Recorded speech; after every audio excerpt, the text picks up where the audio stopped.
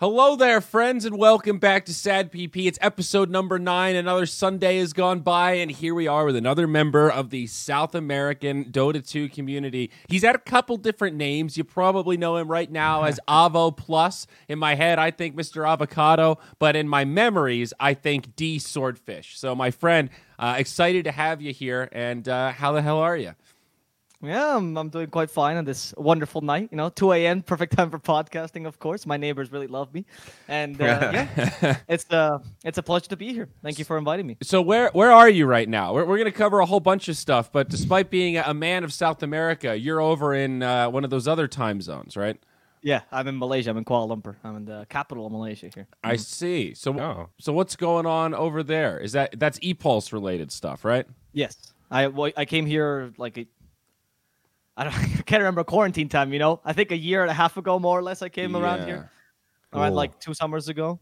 And then, the ePulse just had a studio in Kuala Lumpur, so they shipped me here from Scotland where I was studying back then. Oh. And haven't been back since, unfortunately, due to COVID. COVID really destroyed my social relationships in Spain, but So you were studying in Scotland, but before that you were living in Spain. So you're a Spain Spanish speaker, not a Peru Spanish speaker. Indeed. Correct? I'm fully 100%. My dad is from Extremadura, which is in the west of Spain near Portugal, and my mom is from Catalonia. So I'm fully 100% Spanish. Well, so did I fuck up then? I mean, do you consider yourself like a member of the South American Dota community, or are you just you're an EU boy that happens to speak Spanish, dude? You're like a defector. Well, it was actually really funny because in the last cast, because I was doing SADPC right in Spanish, and the last cast we got to do was the last cast of the league before like tiebreakers and stuff. I was casting with Choco. I've known him for like 3-4 years, a very big Spanish caster, and he starts the cast by I don't know why it came up. He just said, "Oh, and here is Abo Plus. You guys might know him as the Spaniard, but he's truly pretty much a Peruvian at this point because he's been with us for so long." And I can't tell you how heartwarming that was, man. That was like one of the nicest things anyone's ever said to me, particularly because of my own relation with my country. I don't love the whole idea of being Spanish. I haven't lived in Spain for a while. There's a reason for it.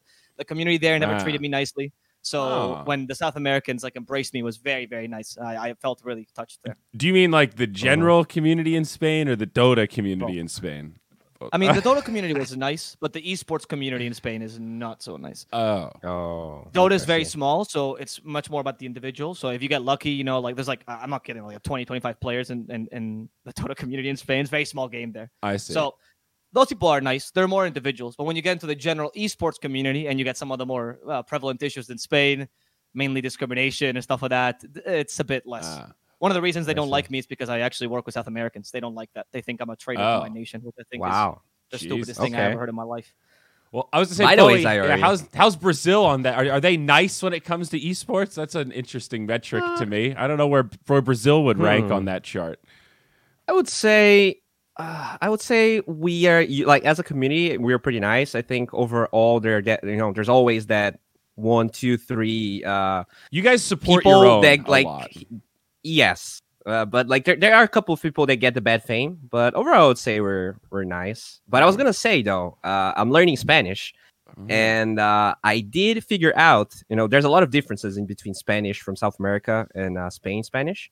Yep. So if you're in South America, Sayori, and you want to get a bus, you usually say, "I'm going to coger el autobús." But if you're in Spain, coger actually has a pretty demeaning meaning. It's the opposite way around, but yes, it's South America has a meaning. Yes. Okay, sorry. In South America, they use agarrar instead of coger when they mean to say to grab something, right? Yes, and coger. What does it mean, sorry, what does it mean, Bowie? What does it mean, South America? It would mean something like to fuck. So yeah, do it. And exactly. So be careful. All right. Yeah, but anyways, it's tough out there, man. I don't know. I think that's one of the fundamental challenges of South America. Like, I think of it just Spanish and Portuguese, and then within Portuguese, you've got Portugal Portuguese, Brazil Portuguese, and then within Spanish, you've got like European Spain Spanish and South American like Peru Spanish. I guess there's a lot of different Spanish in South America and Central America, but the region is just so like compared to Southeast Asia, where I normally draw that parallel. At least English is a unifier there. Like that region is so diversified that, and if everybody speaks English, and then that allows like us to do commentary there. But there's basically zero demand for English commentary for Dota in South America. It's just all this region specific. I'm sure people from Portugal don't like listening to people from Brazil and vice versa, right? Yeah. Yeah, I mean, depends. Some people in South America do find they have. It's a very common trope among Hispanics that we are both the most proud people and also and this refers to Spain as well. We're the most proud and also the most embarrassed. Like we kind of admit our own issues in history, because most of our history is like a combination of like wow and also oh my god, how could you do this? So it's because of that. A lot of people in South America. There's like a very big division between those that only listen to Spanish content and they like their content better, and then those that find that Spanish content is inferior, regardless of the quality of the content, but just by the act of being Spanish. So they set themselves apart, and they'll be like, no, I listen to the English cast. You can't imagine how many viewers will listen to me in Spanish and be like, I like Avo, but in English, he just sounds better. And I'm like, nah, it's the exact same voice. It's the exact same person. That's pretty It's just funny. your idea of the language. Yeah. That's pretty funny. And by the way, what is the difference between a Latino and Hispanic? Are those? I think we use those interchangeably in America, and I don't know if that's actually correct. Well, because I don't use the term Latino because a lot of I don't have as much interaction. I mean, now I do with Richie because he's also Mexican American, but I don't have many interaction with South American immigrants in America. So I'm not really sure what they like being called. But a lot of South Americans, the idea of being Latino is like it's not true to your heritage, because Latino kind of implies, first of all, the word itself, it takes away from the original heritage of the South Americans, right? Like the indigenous heritage. So it's by saying, no, you're Latin now. Like referring to the Romance languages, right? You're Latin, you're ours. And that's not great. Whereas Hispanic acknowledges more along the lines that you're part of the Spanish culture, which is true for at least everything but Brazil, right? In South America. And in French Guinea as well. So usually I use the term Hispanic to refer to the general Spanish culture. And I try to use Latino. I only use it in like specific contexts with people have told me it's okay. But usually I try to avoid that word. Bowie, is that your understanding as well? I would say so. Okay. Like I think most people in Brazil don't even like have that. I don't think I'm not going to say care, but it's definitely something that people don't think about that much, But I would say he's right. I would say overall. That's pretty much it. Yeah, well, that's one usually thing. Use the country. Yeah, the country is the best way to refer to them. Like if you don't want to, like I only use Hispanic to refer to like the language or the general Hispanic culture. But like usually it's like they're Peruvians, they're Argentinians, they're Chileans. They have nothing to do with each other. Yeah, so I see. Differentiating them is important. Separated by country. Okay, no, that's a good distinction. Yeah, and I guess I've learned a lot about let's just say South American culture when it comes to anything offensive or PC. Like the ethical compass is interesting down there. I mean, maybe that's a big topic we can dive into here as the first chunk of this podcast. I'm curious because both of you have engaged with some of my tweets. I'm sure you've seen the recent stuff with Aretes and the stuff he posted in the pub game, the racially sensitive material that now he's been suspended from the team. I think the only thing they're playing in is the BTS Americas, and he got suspended from the BTS side as well. And it started with a DM from T Governor to me, who was just kind of like, yo, man, you're more of a whistleblower than I am. What the fuck is this? And then I confirmed it on Jubei's stream and tweeted it, and then the rest is kind of history. So it was cool that LATAM Defenders as an org recognized it right away. It was more the dialogue surrounding it that, very similar to the Jericho situation, made me feel like, honestly, a lot of this, not to excuse it, there's some cultural differences here that are deep-rooted in this discussion beyond just applying the American lens. And I think that part was kind of interesting to see firsthand the spectrum of responses of people from different cultures.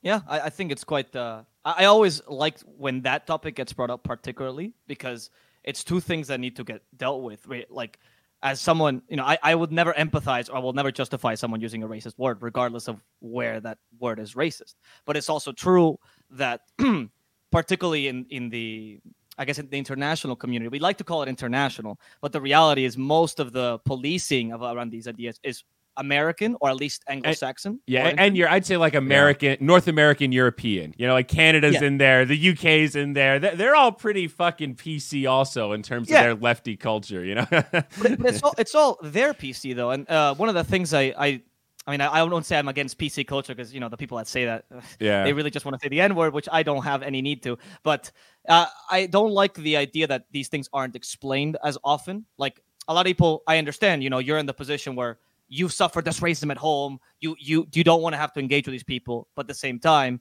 the people you're talking to have never experienced this. They have no clue what you're talking about. They have no empathy towards you because they're ignorant, to be honest. They just don't know about your culture. Mm-hmm. And I bet if I told you a bunch of things that are racist towards my culture, you would also go, oh, wow. Like actually in my interactions with a bunch of American casters, I'm not going to name names, but they have said a lot of stuff to me, which is like properly offensive. And they have no clue. They don't know they're saying it. And I just chalk it up to saying, oh, it's ignorance and I'm used to this. That's how I go around the world. My issues are not particularly well known, so I just have to accept it. But it does suck sometimes where I just have to accept it and educate anyone else. And that I don't get that privilege of being able to say, no, this is wrong. Please don't say this, which I would love to say. Mm-hmm. I think another part of what happened with Aretes that, I totally agree with Vavo. I think I don't want to justify anything that he did. I think that's definitely wrong. Yeah. But I just wonder, like, I'm pretty sure there's a lot of tier 1 players that do the same thing that he did. And why is that guy being punished when like there's no policing on whatever tier 1 player is doing? Even when you actually see it on Reddit or stream, like you don't see anyone particularly calling it out, unless it's like the mind control incident or something like that big. So I kind of get slightly sad that he's the one that gets punished, just because like it just feels like he's the smallest fish in the pond, So it does cut a couple different ways though, and in some ways it's like, quote, good that this happened not during DPC, because in theory like what's the punishment here? He's going to lose out on prize money from BTS Americas. All right. I mean, okay, you're right. That is money or whatever, but this probably isn't going to affect DPC. I'm pretty sure Valve isn't going to do anything. He's not going to be like barred from a LAN. And I hope that this is going to be one of those like, okay, we've sort of made an example out of someone, and the broader conversation helps just communicate the expectations, that there's more of that international lens applied. I do also agree that, like, I mean, why isn't this shit written down? For any other major sports league, you can Google their rule book. Like, you can copy paste their code of conduct. All of them have some different tweaks, but most of them have shit about ethics and insider information and match fixing. Like, they dummy proof it. It's a fucking list of very clear things with definitions explained, exactly what it is, why you can't do it, and what the intention of the rule is. And as far as I'm aware, we don't really have that. I think if you get invited to TI, you get that talk. Valve actually sits down and tells you that. But if you're just invited to DPC, I don't think that's necessarily made without a shadow of a doubt obvious. And to me, that's really unfortunate. It's like it's hard for anybody on our level to mass communicate that when you think about how big Valve is. It's way different if they put out that black and white that says, yo, zero tolerance. Here's the exact rule set that applies to everyone equally. We don't even have that, man. They need to work more, putting more work into the background, right, to educate in the community. One thing I notice is that whenever, like, for example, you called out Aretes, and I thought it was the right thing to do, because I think you should call out every act of racist behavior. Yeah. But the problem is that the only thing you can truly do is calling him out, right? Yeah. And because Aretes is from a smaller team, because he's also relatively young, because he's from a different culture, you can never quite distinguish when you call out a player if it's ignorance or malice. And the distinction is important, because if someone is truly trying to be racist and continues to be racist, he needs to be kicked out of our community. I don't want that in my community. But if someone is just an idiot, like, I mean, I guess we can give them certain chances. Yeah, exactly. I agree. But right now we can't distinguish, because there's no encouragement towards teams teaching their players, hey, don't be idiots. Like, hey, have some empathy for your fellow man. It's not that difficult, really. Hey, this word offends some people. Don't use it. And in the double standards that Bo is talking about before, if you allow me to be a bit of a whistleblower myself, within the same BTS tournament, and I found this like one of the things that I found weird after BTS decided to also ban Aretes, because of course Latin defenders doing it made sense. Right. But in the own BTS tournament, one of the games that I was casting, because I'm casting the tournament in Spanish, Arkosh Gaming used the word cuck as an insult towards an enemy team. Cuck, which if used as an insult, not only shames people of a certain sexual kink, but also kind of usually enforces the whole gender normative ideals, right? The idea that you have to be the alpha male versus the beta male, kind of these ideas. And I understand this is not the same word as the N-word by any means, but this is also a pro game. We still don't know what the rules are, right? We still don't know what the line is. Yeah. So I found it weird that you decided to ban one player for using that word in a pub, and another player gets to use relatively derogatory language in your pro matches. Yeah. And you don't even say anything about it in the match itself, That's true. Let alone ban them. I agree. It's different. Everything's different when it's like in your backyard, when it's your league. If this were happening in DPC, so different than when it's in a pub. Morally, it's still bad. But in terms of like the optics and the visibility, right? When there's hundreds of thousands of people watching the broadcast versus a pub that nobody's watching except for a handful of people across some different streams, just a totally different degree in terms of the reach and that impact and that kind of stuff. But yeah, I very much agree about the second chance thing. And I think the goal should be to educate and make it as easy as possible so that when we do have to punish people, it's very clear. It's like, all right, dude, you were warned. You're given a chance. You confirmed you read the rules. You checked the box. I don't know what the fuck your problem is now. Get the hell, like...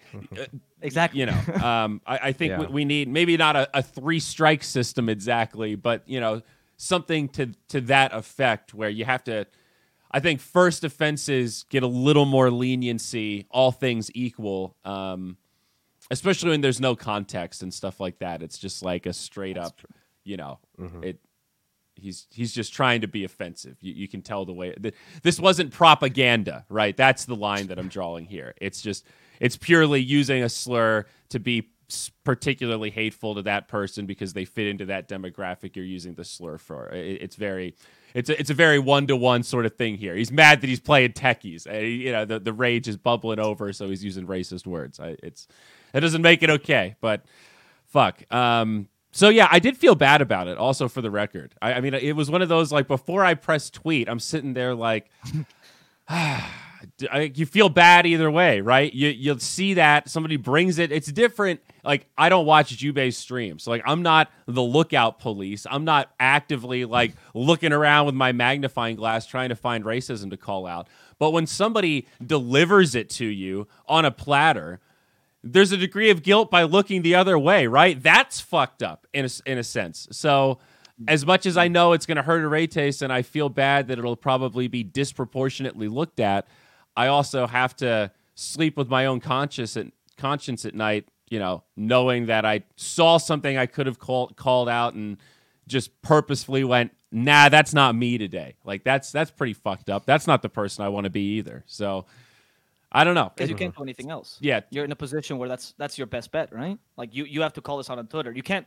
If you had the option to maybe approach Aretes and talk to him about this, like, man-to-man and discuss this... Well, so, I did message the manager first before I tweeted it, and I waited... Which one of the managers? Hold on. I forget the name. But the man, whoever is listed as the manager for Let's Him Defenders, I think it was Blue Melbourne. Oh yeah, Bleo. That guy's Bleo Melbourne. Funny because he's black as well, like full on. I think so. He's listed as the LATAM Defenders org, so he might be like the team he's manager. One of the CEOs. Yeah, high up at the org. Either way, he's the person I messaged, and I didn't get a response immediately. It was probably like 45 minutes or something. So I didn't like hold that against him, but I did try to like do it private first, and. Not that you always have to be at your computer or be able to respond, but I extended the olive branch, but I didn't sit on it for that long. And he did message me back after I'd posted it saying, like, sorry, I couldn't, I didn't have my phone on me. I was out doing stuff. I would have responded. He very quickly said, please don't take this as a sign that I was trying to avoid responding to you because I just wasn't at my computer. I would have responded if I were here. So, and based on their response, I mean, I think on an organizational level, I mean, LATAM Defenders deserves a big pat on the back. I read a lot of translated a lot of those Facebook comments. They did not get much street cred for doing that, right? The locals were not happy. So, yeah. I don't know, like big ups to them. That was awesome. That's a class act. He's a great dude.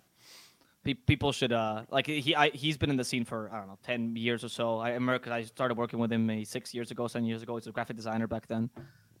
He's an awesome dude. One of the few people that in the South American community has actually been committed to increasing the awareness over these things.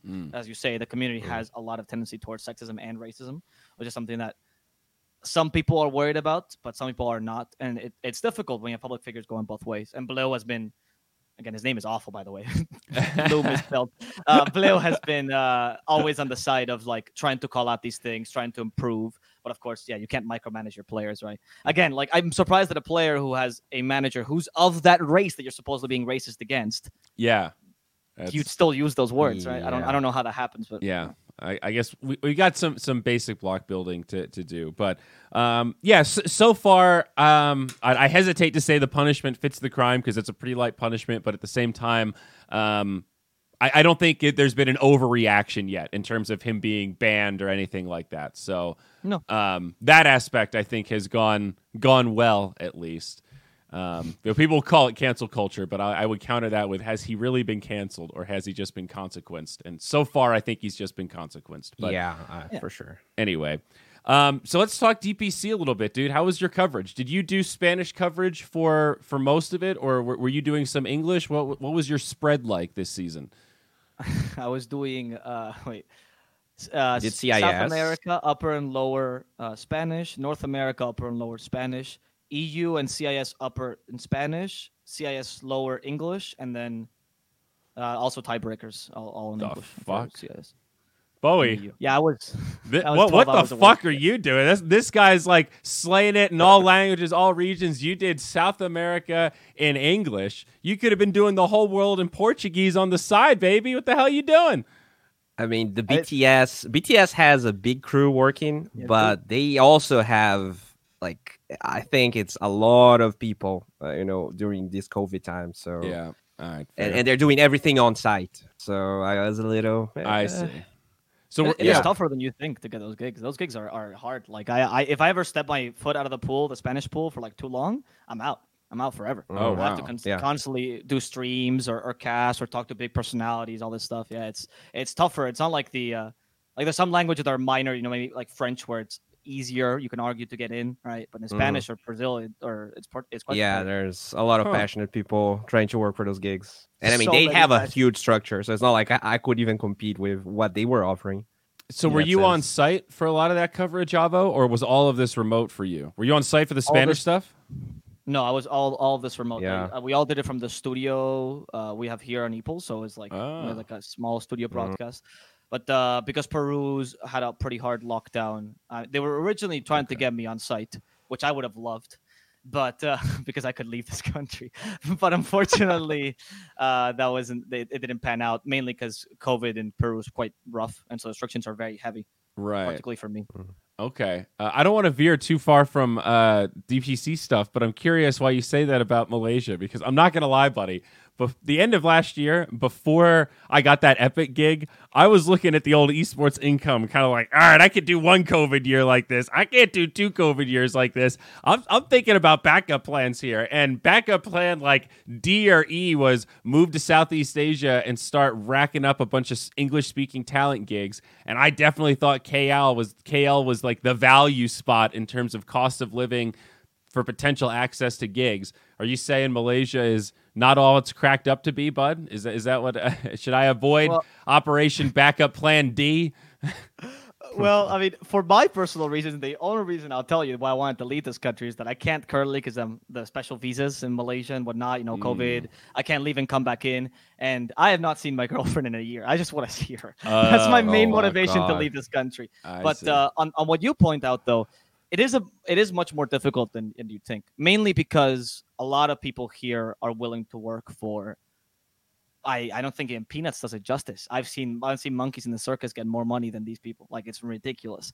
A lot of people in SCA, the problem that they have is that they need to survive off this, right? But there's not enough gigs. And I'm not gonna lie, they face a lot of discrimination in the scene, mainly because of their accent. Because so all the English speakers who have like a bit of a Malay or Chinese accent or whatever, you're never getting those guys gigs. Like Winter was special because he's a pro player, but the majority of like Hypecast or stuff like that, it's really tough for them. Right. So what they end up doing is they expand, as opposed to vertically, they expand horizontally into many titles. But what happens then? Their casting, unfortunately, is just not that great. Like for any game, because they just do a bunch of titles, right? So they're not specialized in any game, which means they never grow, which means their rates stay poor forever. And if they up the rates a bit, people die of hunger. Because you're literally like you're 28 at this point. You've been doing esports for 6 years. You haven't increased at all. You have like 2,000 followers on all of your social media combined. What do? You know, now you're stuck between a rock and a hard place, and it's really, really difficult to make it here. Honestly, really, really difficult because of the situation. And I don't really blame them for undercutting others because their situation is also a very tough one. Like it's not really their fault as well that they can't grow. I mean, I think you've got commentators undercutting each other pretty much at all tiers of Dota casting across all cultures. So certainly not unique to that. But I hear you, though. That is maybe it's more competitive than I was thinking about it in my head. It's insanely competitive here. It's like you can't imagine how many commentators I know. Like I have all my friends here are all casters, and I have like 60, 70 people in my pool, all casters of like different esports and all work in KL. It's ridiculous. Wow.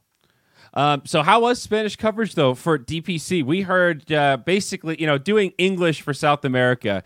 I felt like I had to keep warning our talent, like Sweet Bowie here. Like, all right, now we know the average viewership's not going to be great for a lot of this. All right, let's not look at the number. Let's just close Twitch. Let's just do the best goddamn coverage we can. And everybody embraced it.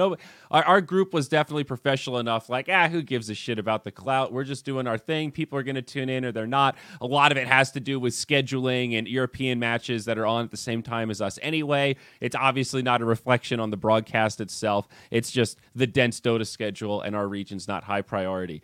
Dota Pit told us consistently that in Spanish and Portuguese, we had like record-breaking numbers of viewership. Is that true? Did you guys experience that? Is it mostly on Facebook? What's Facebook chat like? Hit me with all the like juicy drama details on the broadcast side.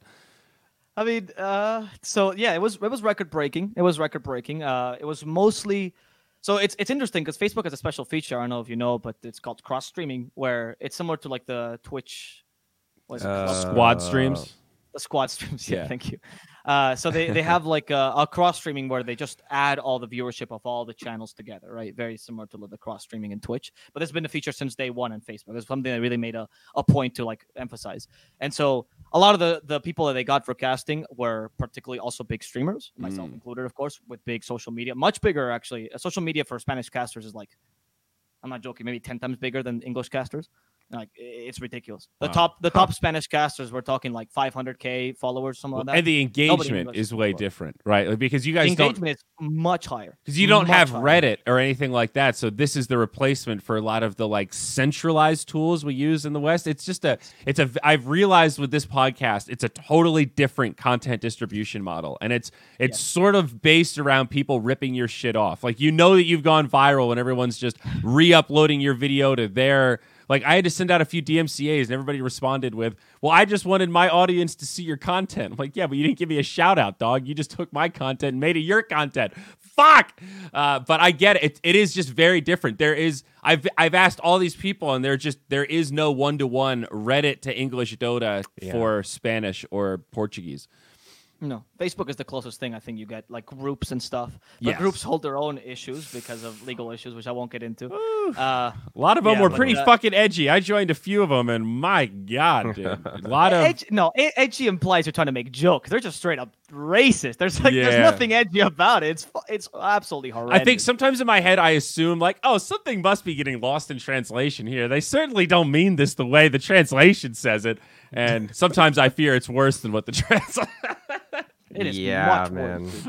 The chat rough. there is, it's rough. The chat in the streams itself is not that bad, or I wouldn't put it above or below English streams. I think it's more or less the same. Obviously, you have to understand their culture. So many things that would be considered very discriminatory here would not be considered discriminatory there. Like, I know one of the things I always have to, I don't gloss over this, right? But I just kind of have to accept that in any sort of comment I make that does not make me look like a macho man alpha burly male will immediately be replied with so much homophobia, such a ridiculous amount of homophobia. And they always justify by saying, oh, he's Western, he's different. Like, no, that's not how it works. I'm not like they say like, oh, it's okay that he's gay, which I'm not, but not that it bothers me, but it's okay that I'm gay because I'm Westerner. As if somehow in Spain I don't know. It's I don't know. So there's a lot of issues with that. That's one of Yeah. the things you kind of have to accept when you're Well, streaming. it's there. hard to moderate. Now that I've gone through and like painstaking, like 1-to-1 on different days, I'll ask Bowie, like, "Hey, man, what does this mean?" And then he'll ask his girlfriend, and she does a little bit of research, and then we figure it out. But like the Zyori is first world Jonah. If people understood what that meant, there's no way that would be acceptable by English Twitch standard. Oh wow, yeah, I But understand now. you know, yeah, she's for those that don't get it, Jonah's a transgender Peruvian streamer on Facebook. Oh, no, yeah. So they're just it's a twofold joke of making fun of her for not being quote first world and making fun of both of us for being transgender and disproportionately me because I'm not transgender. But it's also different because They don't- yeah, I looked at Jonah's stream though, and she like weirdly embraces it. Like their equivalent of it's not like subs, but Facebook was it super likes, whatever the fuck they call them, power fans. If she gets enough in a day, she'll like do a read in the man voice, or like she sells parts of like of what we would call dead naming or like misgendering, and it's like embrace. So part of me wonders like. Is that feeding this? Is that like cool that Jonah just completely owns this? It is kind of awesome that she just streams relentlessly and seems kind of hyposensitive to it, but at the same time, are we making it better? Like I have all these complicated thoughts in my head. I just don't know how to process any of it, man. It is so different from what it's like here in Boulder, Colorado in terms of LGBTQ people. One of the people I admire the most actually in the Spanish stream that does something similar that maybe you can relate to would be Choco, particularly like a man I was talking about who's a cast in most of the DPC with, and the man is black, right, straight up, not like South American, maybe like leaning towards that like full on, right, and they call him very affectionately El Negro, which means the black dude. But of course, caveat here, negro is not a bad word in Spanish like it would be in English or like. It Like just when you call literally someone means black. Like when we say, Yeah, hey, exactly. he's a black person, it's like Exactly. that's the 1-to-1 translation. Yeah. And saying El Negro, even though it doesn't sound amazing, wouldn't be immediately racist because we have other versions of that word which can be interpreted as racist, right? Mhm. So, but he embraces these terms, right? But then when it comes to people that actually are racist towards him, like someone, a Peruvian streamer a while ago did blackface, right? That's when Choco my comes out God. and says, yeah, which that's a whole other issue. And it was an official event and everything. Anyway, the point is Choco comes out and he says, right, this is where we draw the line.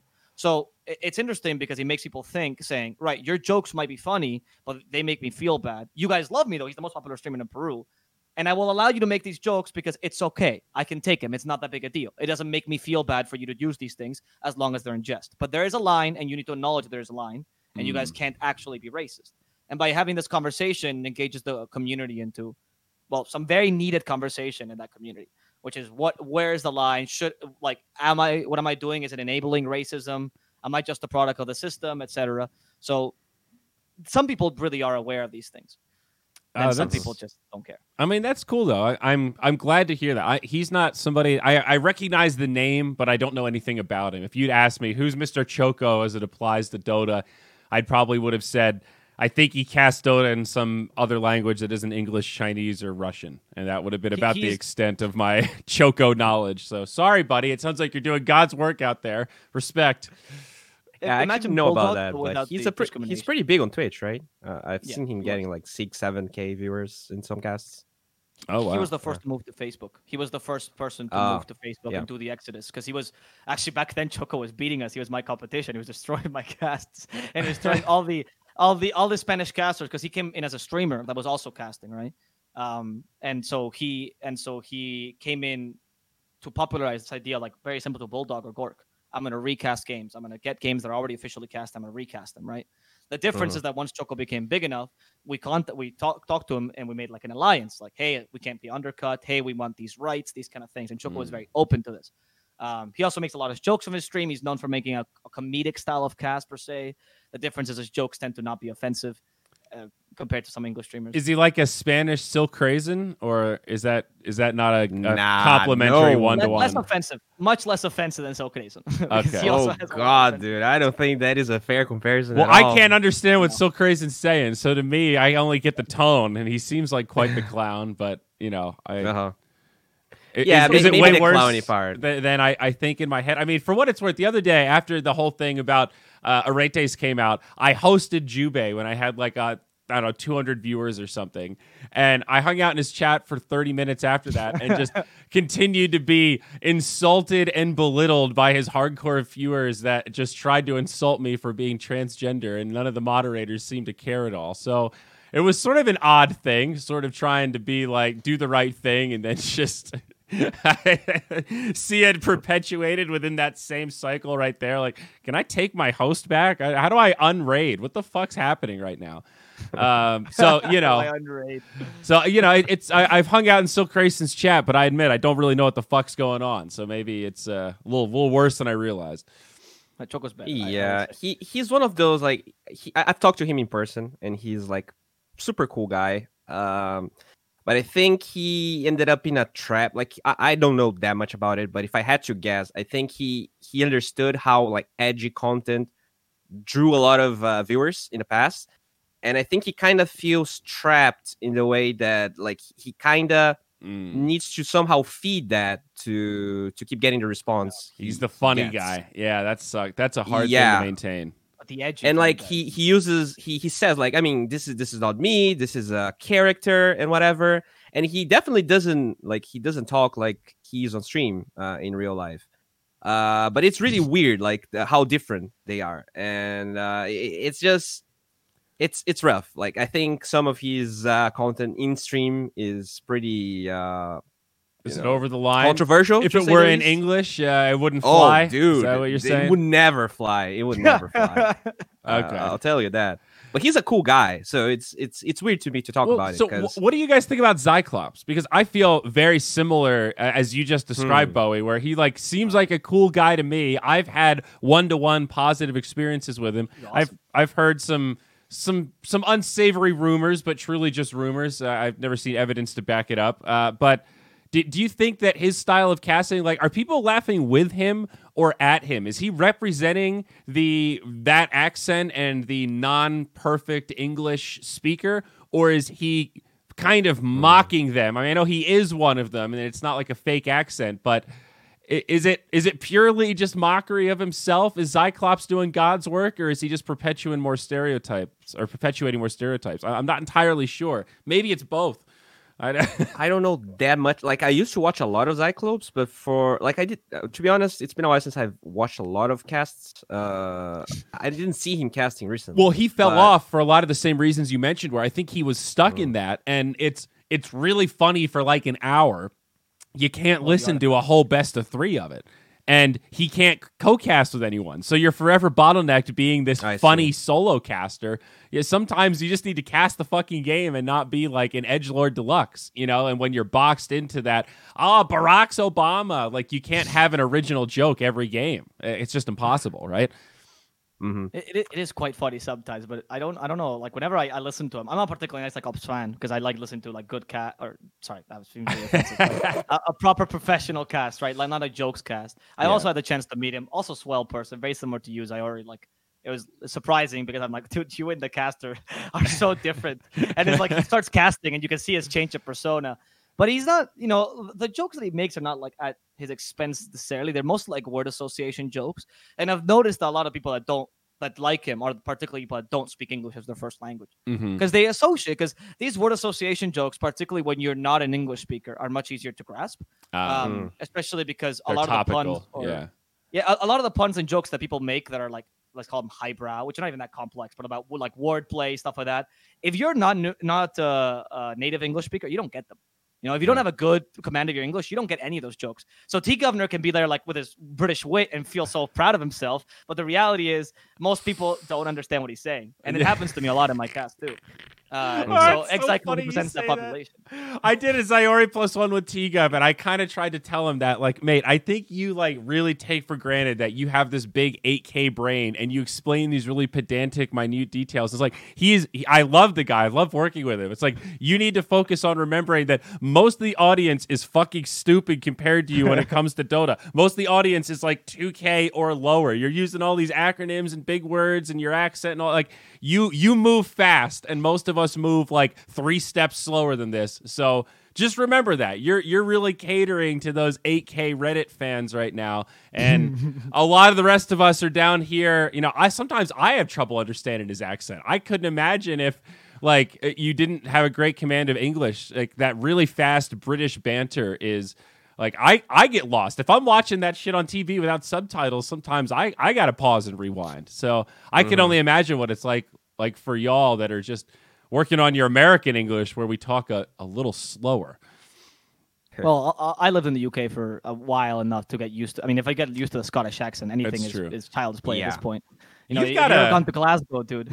You've got a greatly unique accent. I'm a little sad that there's not more Scottish mixed in there, man. But you've got a. Have you worked on that, or has that just kind of come naturally from living in the UK and being a citizen of the world?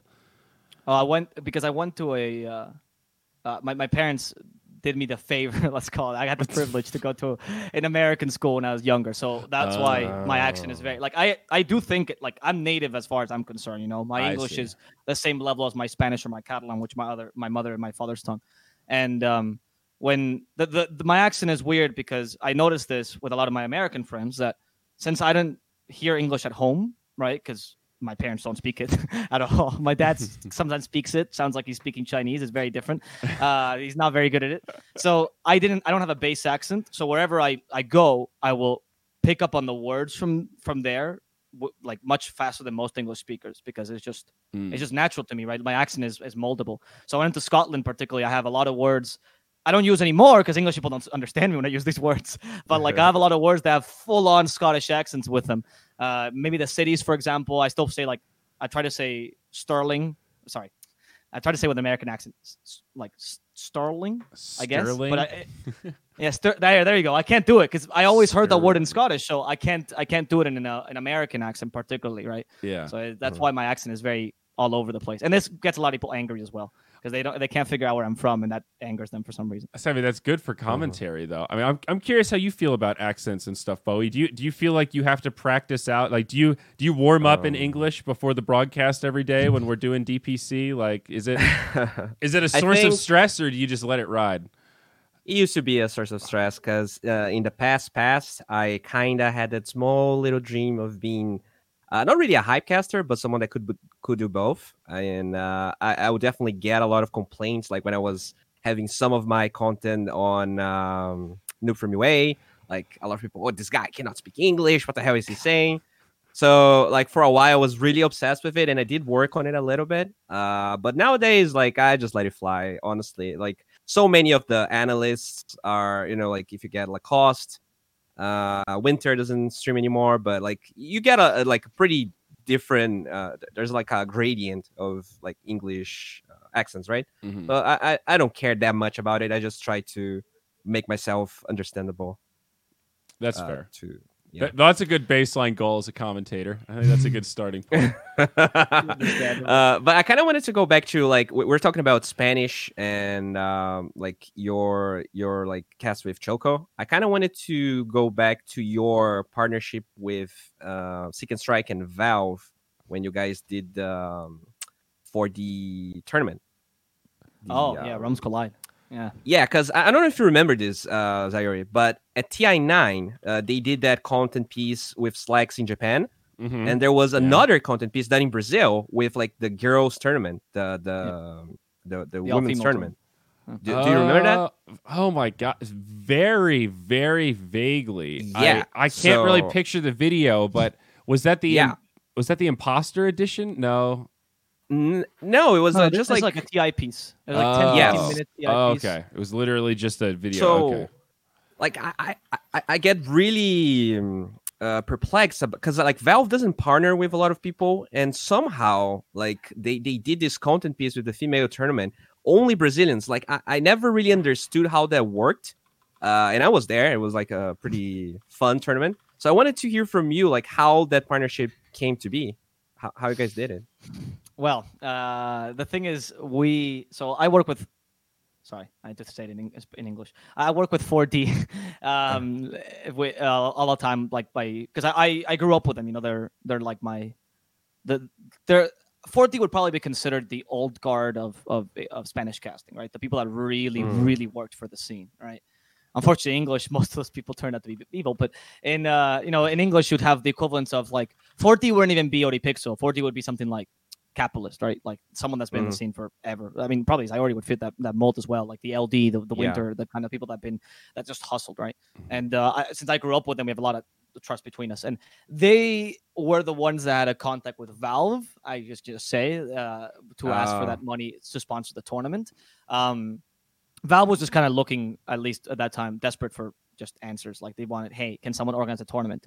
And the reality is that the only real org that can organize tournaments in South America are them and Live Media, right? And are reliable enough, right? So I think, to be honest, Valve was kind of doing this as a test because 4D is kind of new and they don't know them as much as TO. They're casters, but not TOs. And so they probably gave them this money partially as a test to see if they could pull it off, right? They can do something like Realms Collide 2.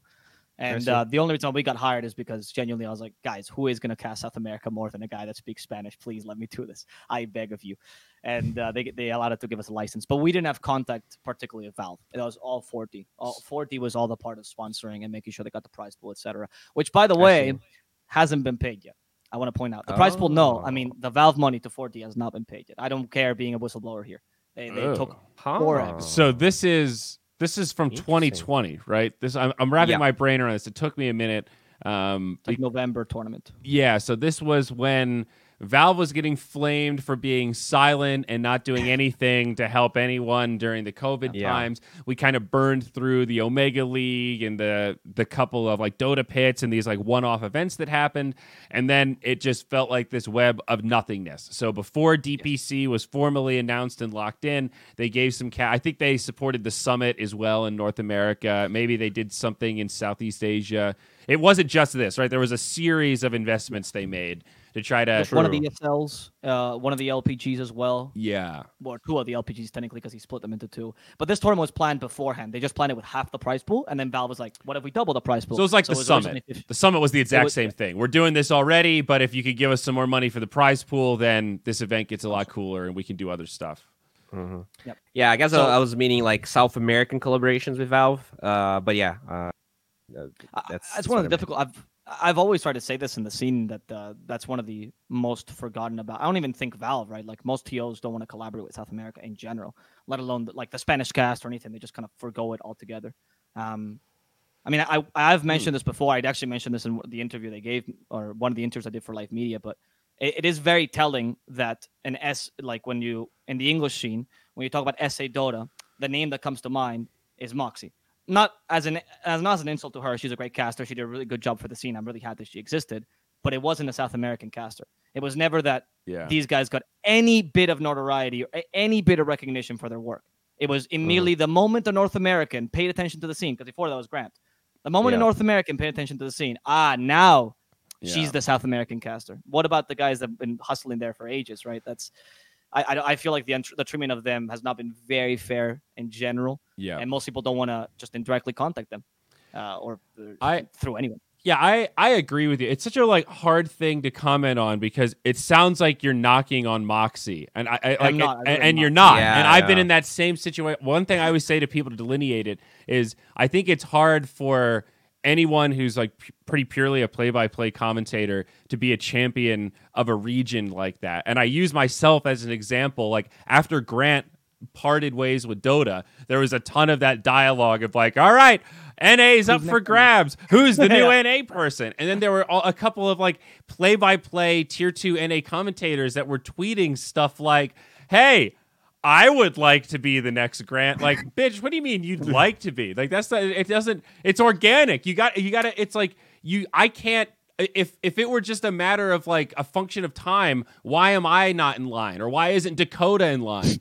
And it's because we're play-by-play commentators. Grant was a player with a lot of those guys. He played Dota at a higher level and would play in in-houses. And there's a level of respect on a competitor level there that I have never had and will never have with any of the players in any region. They respect me as a hype guy and a desk host, and that's cool. That's my job, but it's not, they don't respect me as a Dota player. They don't look at my MMR and have any sense of, this fucking guy knows what's going on. They just respect the skin in the game that, like, obviously he cares about Dota. Fans need a mouthpiece. It's part of the system. It's cool, but it's totally a different form of respect, and that means you have access to a different layer of information, and it's really hard, man. Dota players are a hard beast to crack. They're hard to communicate with, and if you're not on that 8K MMR level, like, I see the way Jenkins talks to me compared to how he talks to Capitalist and Newsham. He likes me, but he likes me in a different way. You know what I mean? I'm not on the same level as his buddies that can actually queue Dota with him and, like, fucking keep up. So anyway, slash rant. It's just it's a very nuanced fucking thing to say, and it's just tough. I mean, man. maybe if that seven loss streak didn't happen, man, it could be closer. Yeah, right. I mean, Just a straight up flame now. well, I'm just pointing this out as, like, I don't think any of it's bad. I don't even mean it as, like, a critique of the system. It's just an observation of the system, right? It's just fundamentally, you can't just show up with your clipboard as a play-by-play caster in the player room, be like, hey guys, tell me all the things that I need to know about Dota so I can look good on the panel. Like, it has to be more organic than that. You have to be able to develop the understanding yourself, to be able to talk to them on that level, to be able to dig out these storylines and this big information. It's just it's a complicated social system, and I think the grind is underrated too, because Yeah. Brent did a lot of, like, a lot of years. He was there for a while. A lot of years. Like, obviously, not only the grinding, like, you definitely knew what he was talking about. He was A lot of hours. entertaining for a lot of people that watch his content. A But, lot of pub games. You know, it's like, it's a combination of a lot of things. It's easy to Yeah, but not- underestimate. Because I'm also uncomfortable kind of praising But Grant yeah, at all. But I would love to see more of that straight Yeah. South American representation. the issue with that though is that also Grant got a lot of opportunities. I feel like if you gave a person, say, the opportunities, like even a tier 2 caster, to cast all these True. games in one scene, right? Because one thing that Grant did do that a lot of tier 2 casters refused to do, which I approve of course, and myself included, is he recasted a bunch of games. So what he used to do is, I'm not getting any coverage, no problem, I'll recast it. Which is, hey, great for you and your brand, but terrible for the scene in general. Terrible for the guy who got a gig and finally got the opportunity that you were taking from him this whole time, not because any of you deserved it. And this one guy gets crushed immediately, right? It's very easy to be the king of the region if you do that. That's why Moxie's so impressive, because she never did that. She never took gigs away from people. That's why a lot of respect towards her. Yeah. It's really hard culturally too. Like, just as a non-Spanish speaker, I found it like it's such a bottleneck having to Google Translate like every single interaction you want to have with someone, and all of the content has all these, like, I even talked to Dota Pit about just the amount of extra effort that has to go into everything to subtitle it in all 3 languages, have it all cross-translated, have it all edited.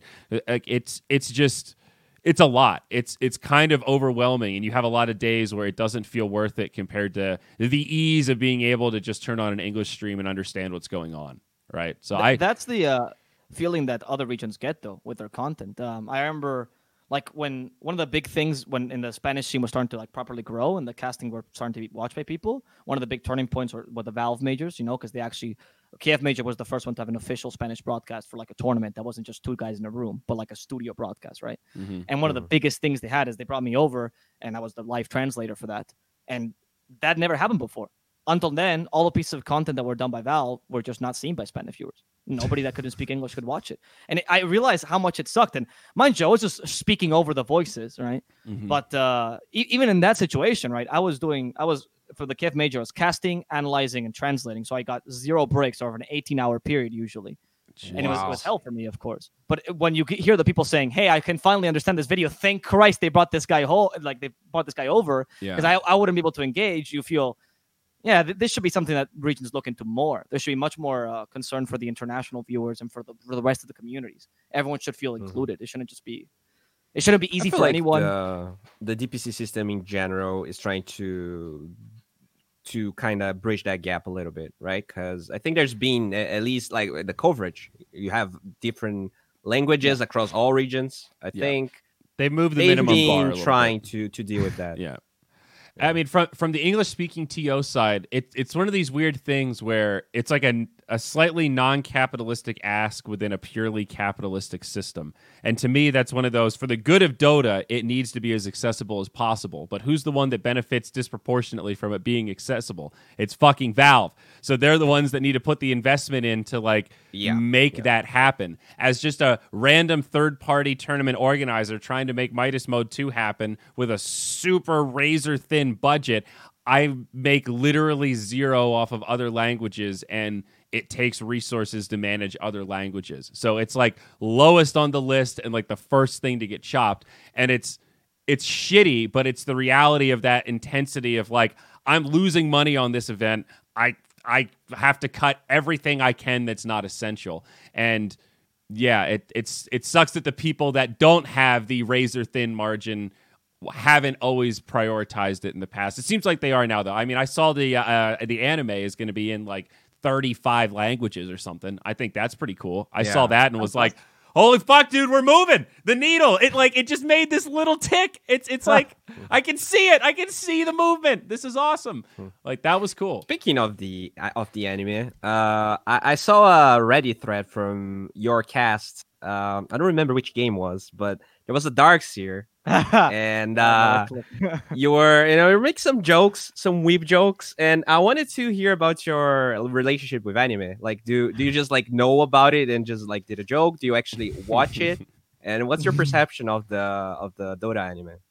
Well, I'm a big fan. I mean, I know we joke it's an anime. Technically, it's not an anime. It's American animation. So I think that should tell you enough how much of a weeb I am. Yeah. No, I actually don't watch many anime. I think it's okay. Like, I think some animes are okay. The style, I think, is a bit...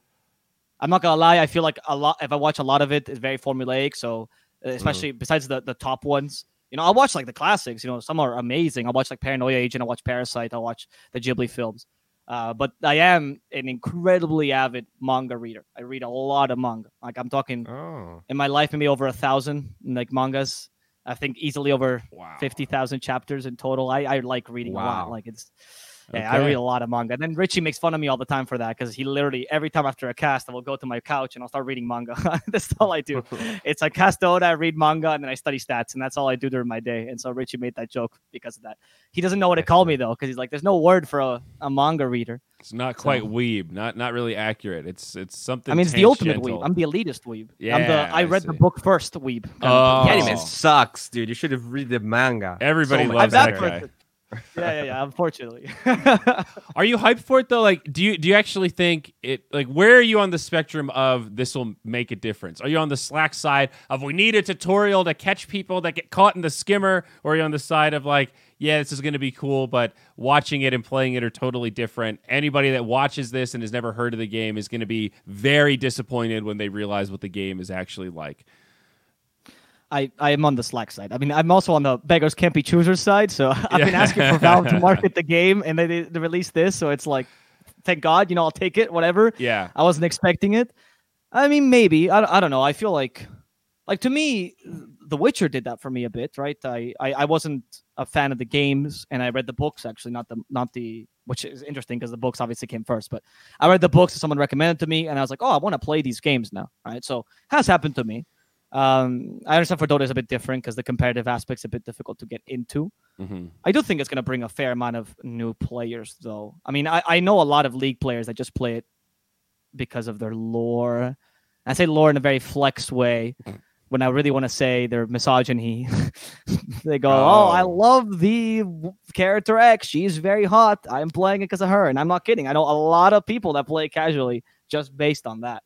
So did you have any thoughts about? I'm curious, Bowie, if you saw this as well. The marketing campaign with their latest champion, I think that weird augmented reality where they took the character and then pasted her into the real world.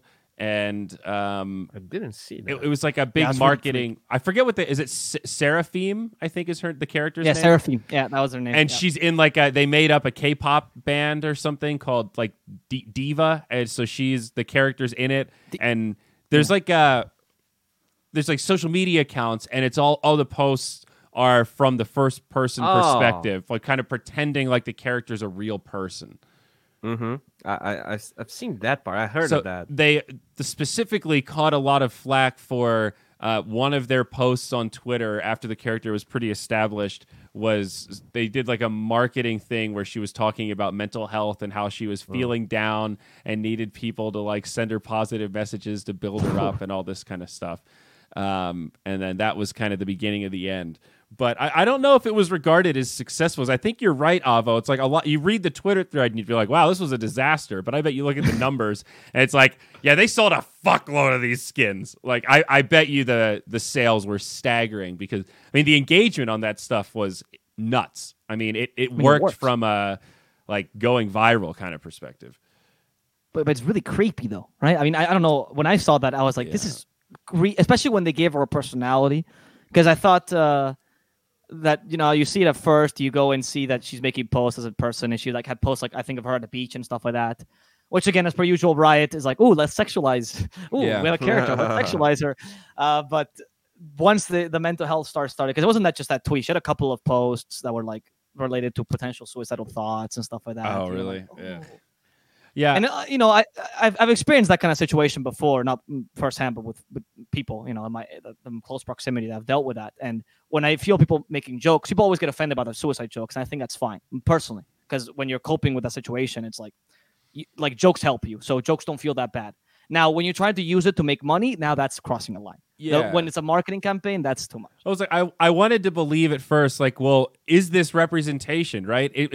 Could there be a way to write this character where it's talking about mental health in a way that's like constructive and moving the needle on the dialogue? I think that is possible. I think that's not what they're doing. And it's abundantly clear that they just decided to add that little mechanic in when the marketing team thought, oh, wow, according to our research, this could really get a lot of engagement. It was never like part of the character's lore. Or like I don't believe for a second that was what they were actually trying to do there. It's just min-max and fucking sales. That's the whole. It's all psychological manipulation. And I agree. It's pretty scary. Pretty fucked. Do you want to buy from a company that does that to you? You know, it's like, oh, do I buy from this company? Do I donate to the government of North Korea? Like, my two options. Yeah, can I return my Valorant skins, Riot? This will not stand. And I send these things back. Yeah, you got to count your blessings, I guess. It's like Riot does a lot of stuff policy wise to try to move the needle from a social justice perspective. I don't say that in a bad way. I mean that, seriously. But a lot of it seems topical at the end of the day compared to their company culture. And sometimes I wonder with Valve where it's like, I wish there was more on the policy side, but on some weird fucked up level, I can appreciate a little bit that they're at least real. They're not like posting an agenda and then their culture is completely different. They just have a culture that's sort of oblivious to this stuff, as it would appear, which is still not great, but it is different, right? Like the Riot thing stings a little more. It's like, all right, now you guys are phony balonies, man. This is all just corporate fucking showmanship, and Valve has faults, but showmanship is not one of them, right?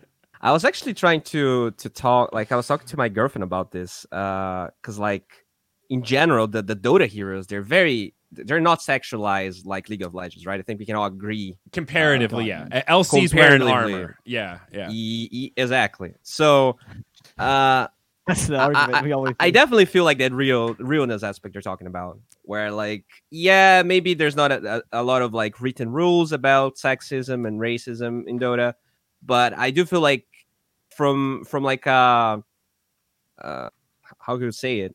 From oh my god, I forgot how to speak. I just feel like they care about these things more than other companies, but it would be nice to have like written rules about some other stuff, right? I guess the grass is always greener on the other side. Yeah, it is this weird, like, I want rules, but not too many rules. I just want these really specific rules.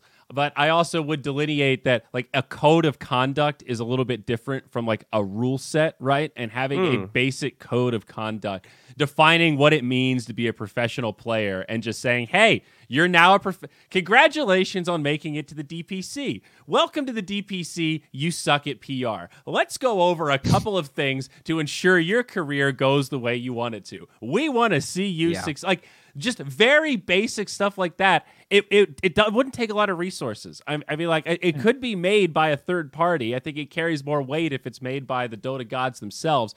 That's the kind of stuff I'm talking about. Rules isn't even, that's like a few steps down the road. I'm talking just baseline expectations. Let's just make it very clear, translate it in every language we need to.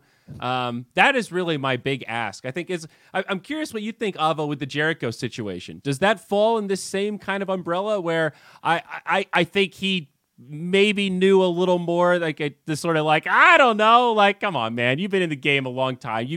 Someone at some point has had this conversation with you, I would hope, but you don't know what you don't know, right? This whole idea, well, I thought match fixing was just intentionally throwing. I never thought about insider information before. I'm sure that's true for some players in the DPC. We got a lot of new players in the DPC this first season. Let's just clarify that. Let's lay out the definitions and just clarify it so people can't say, I didn't even know. I've literally never heard that before. I don't know if it's true or not, but it's a really fucking good excuse when it's not written down. I honestly am on the side of like, I think it's mostly ignorance. I think most of the issues South America has been purely ignorance. I mean, I can actually tell you a story because when the Jericho thing, I actually found out about it right after a stream because one of my viewers, he sent me a message on Instagram and he goes, "Hey, Avo." I remember this message because I was like, what? Because this is after my cast. I finished the cast. I was like, "Hey, Avo, Jericho just bet for himself on his own stream. Is this a good idea? Should I bet on him too?" And I go, no.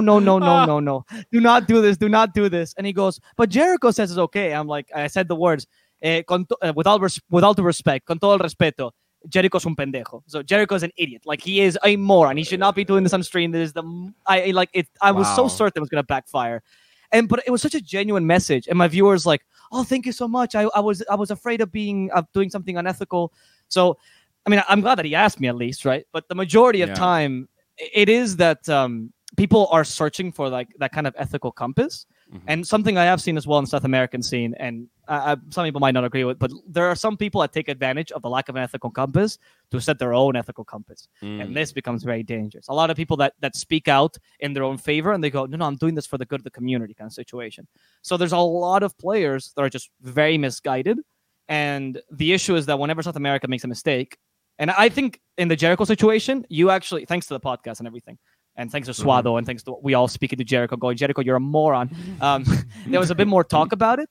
But, and for example, I remember when Atun got banned for making the macros, for having the macros on his mouse, right? And then he demonstrates how the macros work on his mouse like a totally oblivious idiot, unaware of what's happening, because he doesn't realize that that's illegal. That's against, like, sportsmanship, whatever. When that happened, nobody even went to Atun and went, "Hey, this is bad because of this." The comments, particularly from a lot of, except for like some talent, like Syndrome made a post trying to be understandable, but a lot of talent, particularly those like crusaders for fairness and justice, just proceeded to put him on blast. Like, there's no way this man could not know what he was doing. I don't know, dude. You don't know what it is to be from a culture where they don't have access to the breadth of information us English speakers do. Yeah, I think the fact that there's like no substitute for Reddit on South America speaks a lot, because I feel like in general people are very alienated from like the conversations and common sense that we as like Reddit users and like this international community have. So I agree to some extent. I feel like ignorance is a big part of some of these issues. It is such a hard thing. It's like you always have to throw that, like, I'm not excusing racism, but how do we define ignorance? Ignorance literally means like you don't know better. You are uneducated. You're sort of like you don't quite understand the grasp of what's going on. That's why ignorant is a word that's different from hate speech, right? Ignorance is like, you're a fucking idiot. You need to, like, somebody needs to slap some sense. Somebody needs to sit down and have that talk. We've all been there, I think. Everyone was an edgy gamer at one point. Everyone's had that moment where you say something that's really offensive when you're like 12 years old. You don't even know why you said it. You just heard it on TV somewhere, or you saw somebody else say it out of context. It doesn't resonate for you. And somebody goes, "Dude, why the fuck would you say that? Holy shit, that was inappropriate." And then you get that reality check and it clicks. If you never get that moment, you just keep going on thinking that's okay. And some of us are, I think that's what privilege really means, right?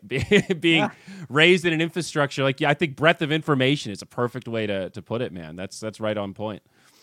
It's something I noticed because of my upbringing, particularly when I started dealing with a lot of when I started interacting with a lot of like American or British people, which is that I come from a country. Yeah, that may sound much worse.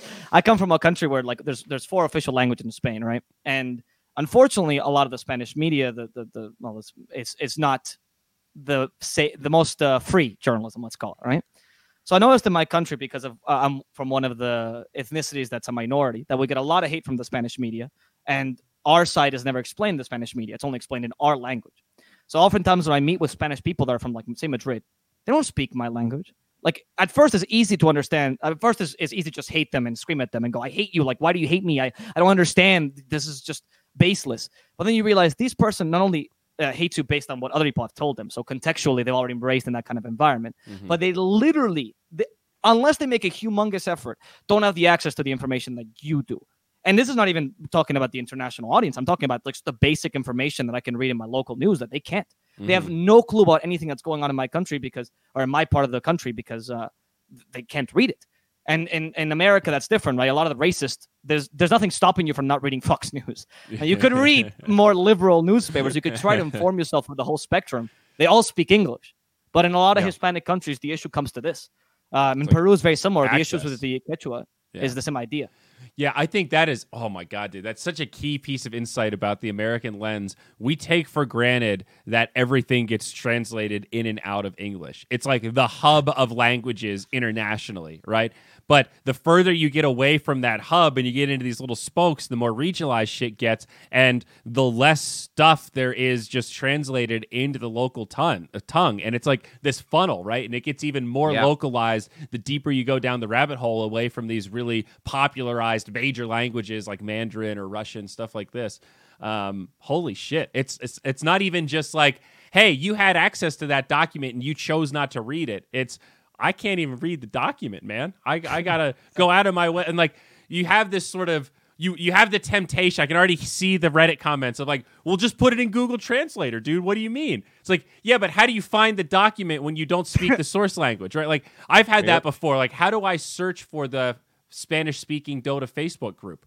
If I type in Dota Spanish, it doesn't come up because the group's all in Spanish. They don't write Spanish on it because they don't want gringos like me finding it. It's SEO'd for non-English speakers. That's the whole fucking point of it being a Dota Spanish group. So anyway, that's just such a key piece of insight, man. Holy shit. Sorry. I'm just brain's exploding right now. Like it's actually a matter of access. Like it's not willful ignorance at all. It's like forced ignorance. That's why it goes back to what we were saying earlier, that every time I see one of these scandals, I was like, all right, great. Like, yeah, let's the person was racist, this is bad, but can we do something about it? Like, can we start initiating these programs to try to educate the players? Can we start investing money into having a scene that has less sexism and less racism in general by actually doing something about it? Not just waiting till a problem pops up and then whacking it like you're playing some sort of racist whack-a-mole and you're going, oh, there we go. One more down. Wait till the next one pops up. It's just a matter of time. Racist whack-a-mole. I love it, dude. I love it. Are you overall optimistic about South American Dota? I maybe just Dota in general. Like, a lot of casters I talk to in the tier 1 are neutral at best. It's not a secret that a lot of them are diversifying, right? Cap's doing voice acting work. Shiver hosted some Counter-Strike. ODPixel's the only one that's just like, no, I just like Dota, mate. It's just all Dota for me. Are you like... ODPixel is really now. Yeah, I always say... Melbourne. Well, like, so it's true. That was an offensive accent. But, like... I always like use Owen as my far right on this spectrum. Like, are you on the ODPixel side of Dota esports? They're like, it'll all be fine. Dota's fucking Dota. I love it so much. I know other people love it. You know, being the TI Grand Finals caster it's a unique mindset, right? So I get it. And then the other side are like, you know, the people like me that just keep bitching about how much Dota is failing and how if we don't fix stuff, it's going to fail faster. I'm curious where your barometer is, and then specifically with South America. Well, in Dota in general, I probably would be on your side, where I constantly, I try to use my voice for good because I want this game to last longer, and I'm worried that it might not last longer. It is a worry on my mind, right? But I'm also in the ODPixel side in the sense that, despite the fact that I'm not even not even a tenth as accomplished that man is, or will probably ever be, to be honest. That guy's a legend, but. When I got into esports, I mean, I've got offered a lot of gigs to do other games as well, particularly in Spanish. I had a lot of opportunities to leave Dota for better gigs and better games, like what I actually would be getting a lot of money now. And I always said no. I'm only doing esports for Dota, really. I just love this game. So in my mind is like, yeah, I can worry all I want, but I'm not leaving this game. Like if Dota dies, I'm going back to becoming a software engineer. That's why I have a career in it. Like there's no way I'm just jumping ship or doing voice acting. It's just purely Dota. So both ideas exist in my mind of we have to improve this, but also I'm drowning with the ship. I will sink with the ship. I feel like happily. I'm becoming that guy. In my head, I used to think of like, I mean, Dota's my game now. Like I started in StarCraft 2. So in my head, I've always been, I don't want to chase clout, but I'm open to this idea of doing multiple games. I do follow esports at large, not just Dota. Yeah. Like Lacoste is somebody else I know where he says like, I fuck esports. I'm Dota. It's just Dota. Dota is the only esport I care about. Everything else, I couldn't care less. But the longer I stay exclusively in Dota, the more I'm kind of like, God, everything sucks, and Dota sucks less than most of the other stuff. Yeah. I agree with that. It's all bad. This is just less bad. So we should really count our blessings and enjoy most of the freedoms that we've got. Where are you on that scale, Bowie? How are you feeling? Optimistic these days? Because you've gone through hard times. As a talent, this is one of the better spots you've been in, Mr. DPC caster. So like you're like Dota trajectory. Your graph is like at all-time highs right now. But how does that correlate for your thoughts about Dota at large, like 5 years out, let's say? So I think during COVID, where we actually didn't know what would happen with DPC, most tournaments were like in Europe. I was very pessimistic about Dota's future. Right now, I especially with the anime, I feel like it did shift a little bit. Like I definitely share Lacoste's opinion about Dota. I think I was always open about other games, but I just cannot play them, And I really like being good at what I do. I just don't feel like I would, like, if someone asked me to cast Valorant or something, like, I don't think I would do it well. So I think Dota is the best esports game by a mile, and I just love it. So yeah, I think I share Avo's perspective pretty much. I want it to get better. I do have my fears, but I think that's probably the best we have in terms of esports games. So what you guys are affirming my latest working theory. I have all these like theories that I think I'm going to turn into blogs. Then I write a third of it and go, "This is garbage," and then it just gets retired. But my latest working idea is that Dota is just a giant passion project, and all of our woes are that we're trying to jam this square-shaped business model into a round-shaped passion project whole, and everything it comes back to, and I look at these orgs that are really successful, and on the outlook, you think, man, they're slaying it. They've got all these sponsors, they got all this, all that, and you look under the hood and try to understand why. Like, here's a good thought experiment for you. Of the top 10 esports teams in the world by valuation, what percentage of them have Dota teams? Guess what? It's not many, right? It's like Liquid is up there. That's kind of number one. Why is Liquid the only S-tier esports org that invests in a Dota team still? The answer is because they've been in it for a long time, and key people at Liquid really fucking like Dota. That's the answer, because they know how. Most other people don't know how. All things equal, they wouldn't get into it now if they hadn't already been in it, right? It was a good opportunity way back when, and you have this sunk cost, and there's people there passionate about it. A lot of these big sponsors, like, oh my God, how did they get Gillette? Because some gatekeeper at Gillette plays fucking Dota and likes it and wants to support it. That's the answer, like 9 times out of 10. It's not some objective business decision. It's not because of the business models. It's not because we've got these scalable enterprises. All that buzz has expired. All those people that were riding the growth have come and left. They're focused on the next cutting edge thing. And what we're left with are just all the bozos like us that want to create passion projects around the thing that we like. Exactly what you said, Avo. I've got a real job. I fucking love Dota. If I can contribute to make this place better and do some work on the side, that's fucking awesome. But I'm in it for Dota. I'm not in it for esports. That is Dota in a nutshell. And that's why we're on this little island, because we're not ride or die with esports like everyone else. We're just ride or die with our own little bubble. It's all rooted on passion.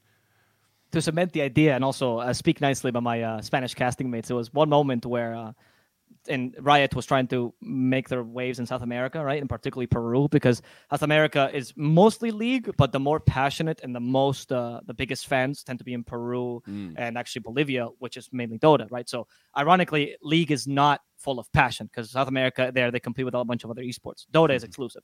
So Riot at one point, they tried to poach like literally every single Dota caster that was doing it in Spanish for South America. So it was me and a bunch of other people. And so they brought them in Peru, me in Spain, because I was living in Barcelona at the time because I was like 16, which is very funny. And they tried to poach us, and they brought us to the offices. They show you around the offices. For me, it was Media Pro, which is one of the biggest, by the way, media conglomerate in Spain in general. Like not just in esports, like they own everything, like almost major television stuff like that. They show you around. They put a contract on the table. It was like, I think it was for each of us around 4K a month, more or less. I can't remember the figures exactly, but it was around that, which is ridiculous back then. So people get perspective. I was earning maybe $200 a month at best, like on a good month back then. So we were all doing that. Like we were earning literal peanuts because Spanish casting didn't even take off. And without a doubt, every single one of us said no to that deal. We came back, we had a Discord call, and we laughed at Riot for thinking they could buy us. Like, dude, we're doing Dota. We're idiots. We're not going to do this for money. It's been too long gone that we're going to move to League of Legends now. Wow. And it was a very endearing experience. But I think that's literally what Dota is about. Just a bunch of people who are honestly stupid from a financial sense. They could be much more successful in other games, but they choose to stay because they just love Dota. That happened with Brazilian casters as well. I'm not surprised. Yeah. We had a poaching. I mean, it's been a while. I think it's been like 6 or 7 years ago. And most of the ones that actually migrated to League of Legends actually quit. So it's there you go. Yeah. Validate me, Bowie. Validate my choice because my parents never would. I mean, money's nice, but yeah, we had that thought at Moonduck with both Overwatch and PUBG, like that exact same dialogue, dude. Both those games came out like they were ripe for the picking, and after whatever it was, a month or two of Overwatch, I think we had an internal conversation of like, anybody like this game like enough to champion leading our events? Anybody like this game enough to want to toe the Blizzard line? And it was just kind of a ubiquitous, nah, not really. This just isn't doing it for me. It was a fun month. Don't get me wrong. Same with PUBG. We did 4 Moonduck PUBG events. We did a combo thing with the Canada Cup guys, and it was okay. But after 3 or 4, it was like, this is already feeling like a grind. Like, I don't really care about this. I don't really know what to talk about this. It's not fun. It's not feeding my soul. If they were overpaying us to do this, I'd be down. But just doing tournaments, like when we do a 10K elimination mode, it's fucking thrilling. It's fun. It's satisfying. It's soul food. Like, I'm happy to break even on the event just to do it because it's fun. PUBG was not like that. It's like, if I'm breaking even, I'm not interested. This is not worth my time because there's no passion. It's purely just you're an hourly type mindset, I guess. That's a great term, by the way. Soul food. I'm gonna steal that. Yeah, if you don't mind, that's an awesome term for sure. No, you got to fill it up. Well, season 2 of DPC. I guess we should wrap this thing up. But we've gone over. There's been a lot of broad stroke changes. People have suggested bottom 2 getting prize dollars, relegation matches getting played between the 4 teams that would move across uppers and lowers, all these kind of things. Better distribution in the majors. What are your priorities? And, season 2, are we going to see you casting more? Anything you can talk about or hype up for us? I guess we're still a little ways away. I can't say anything yet, but I will be present in the DPC. Thank God. Okay. Because right now, as a caster, you know how it feels like, right? You're waiting for your invite for the DPC and going, "Am I dead for 3 months? Nope. Yeah. Get to live for another 3." Now it's just TI 4 times a year. Like, all right, am I in or am I out? Very brutal. It was nerve wracking. I was having Richie and I were convinced we were not going to get DPC. In fact, we only got DPC by chance, to be honest. Corona actually helped us. That was why we got Division 2 CIS. Because reliable remote casters, man. There's a demand. Yeah, exactly. That's what happens. It's true. So yeah, hopefully I get to do SA next season as well. That's my goal as well. If you guys need a Spanish English guy in your coverage, I'd happily join you guys.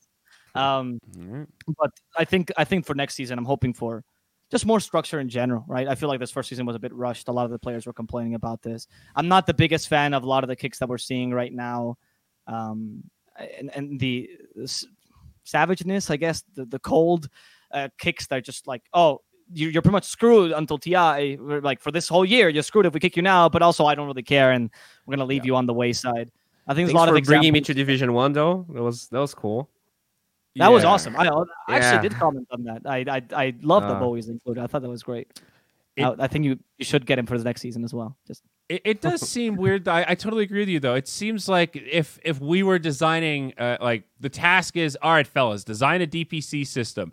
We come up with draft 1. It fits some of the basic modeling. It hits the broad stroke stuff, and we go, this looks great. Ship it. And then the reality is you didn't really think about the nuances and the little details, and like you didn't play out a full simulation of where the threads can really go wrong. That's kind of what it feels like. Like it hit the broad stroke check boxes, but there was a lot of, we definitely just live beta tested this thing like 100%.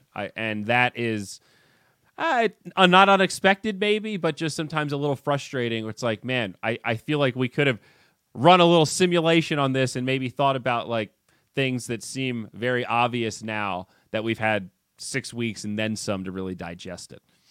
It smells think- Valve, right? Like when you look at, oh, Hoodwink introduced to the game. All right, this hero is a carry, is a mid, is an offlaner, is a position 5. We're just going to leave it there for 2 months. And when we feel like fixing it, we will. Like it just feels like they do a lot of stuff.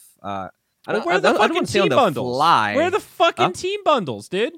that is a Oh yeah. Like, come on. Like, is there Yeah. like any just as you said earlier in this podcast, Avo, I don't feel bad calling this one out. Like, where's the money, dude? You came to us and offered us money, and now we can't. Like, we're like stringing along the people that need the money because you haven't paid us yet. Why? What is happening right now? Just give us the money or don't. But why are we stuck in limbo? I feel you there. Yeah. To be fair, though, in that sense, 4D actually paid all their teams out of their own pocket and are waiting to be reimbursed. So Fuck kudos yeah. to them, dude. Oh, fuck. That wow. organizer, There you go. man. If you ever meet, that's a lot of money, right? If this is my moment, small shout out to 4D, particularly Dude. to one of the owners, Adrian Mome. That guy, he came into the scene completely new. He was a small TO for like small amateur organizers. Finally got to make 4D. 4D is the closest thing you'll get to a community backed I love kind of it. like TO. I Right? mean, It's that's- absolutely beautiful. That's a page out of the Moonduck, man. Moonduck book, man. That's exactly how we used to do it. Like a lot of the other studios or like kind of middle groups that end up doing hiring for events, it's always this cash flow. Well, we'll pay you when we get paid. And it really sucks to do an event and you know that they get to benefit from it. And then 6 months later, you're still waiting to collect your $5,000 or whatever it is. It's like, that's not an insignificant sum of money, man. I could use that to do stuff. I like to buy things. I got to get a new car too.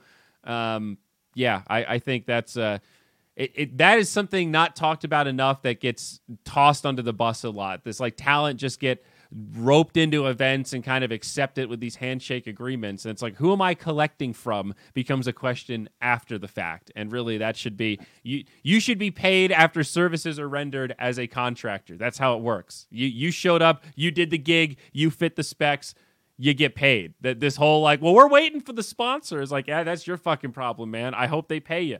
Where my invoice is due. We had an agreement. They're disconnected transactions, right? It's a weird thing that gets floated onto talent somehow so regularly. Sometimes it's you have just less because you don't have the money, right? That's certainly a reasonable explanation. But you have I less think flexibility in the the- TO, though.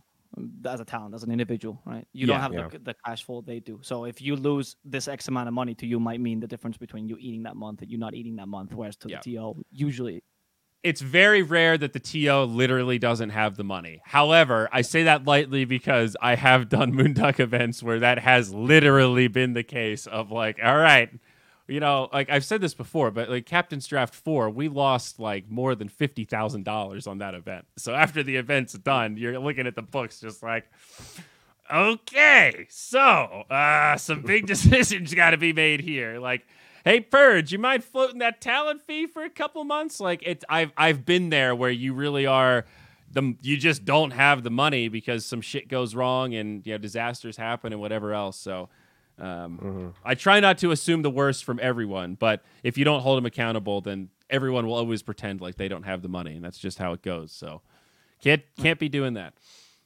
It's not about witch Yeah. hunting. It's about the seeking explanations, right? Like if I'm Yes. not going to get paid on time, I would like for you to go and say, hey, this is why. Just communicate with me. I've had events where they haven't paid me for a year, 2 years sometimes. I remember getting a $60 pay 2 years late for like I don't know, event I did a while ago. I think it was one of WCGs. Jeez. It was $60, man. You tell me in 2 years you couldn't find $60? Yeah. Come on. Dude. So that was. I used to always pay my co Don't get me started on those guys.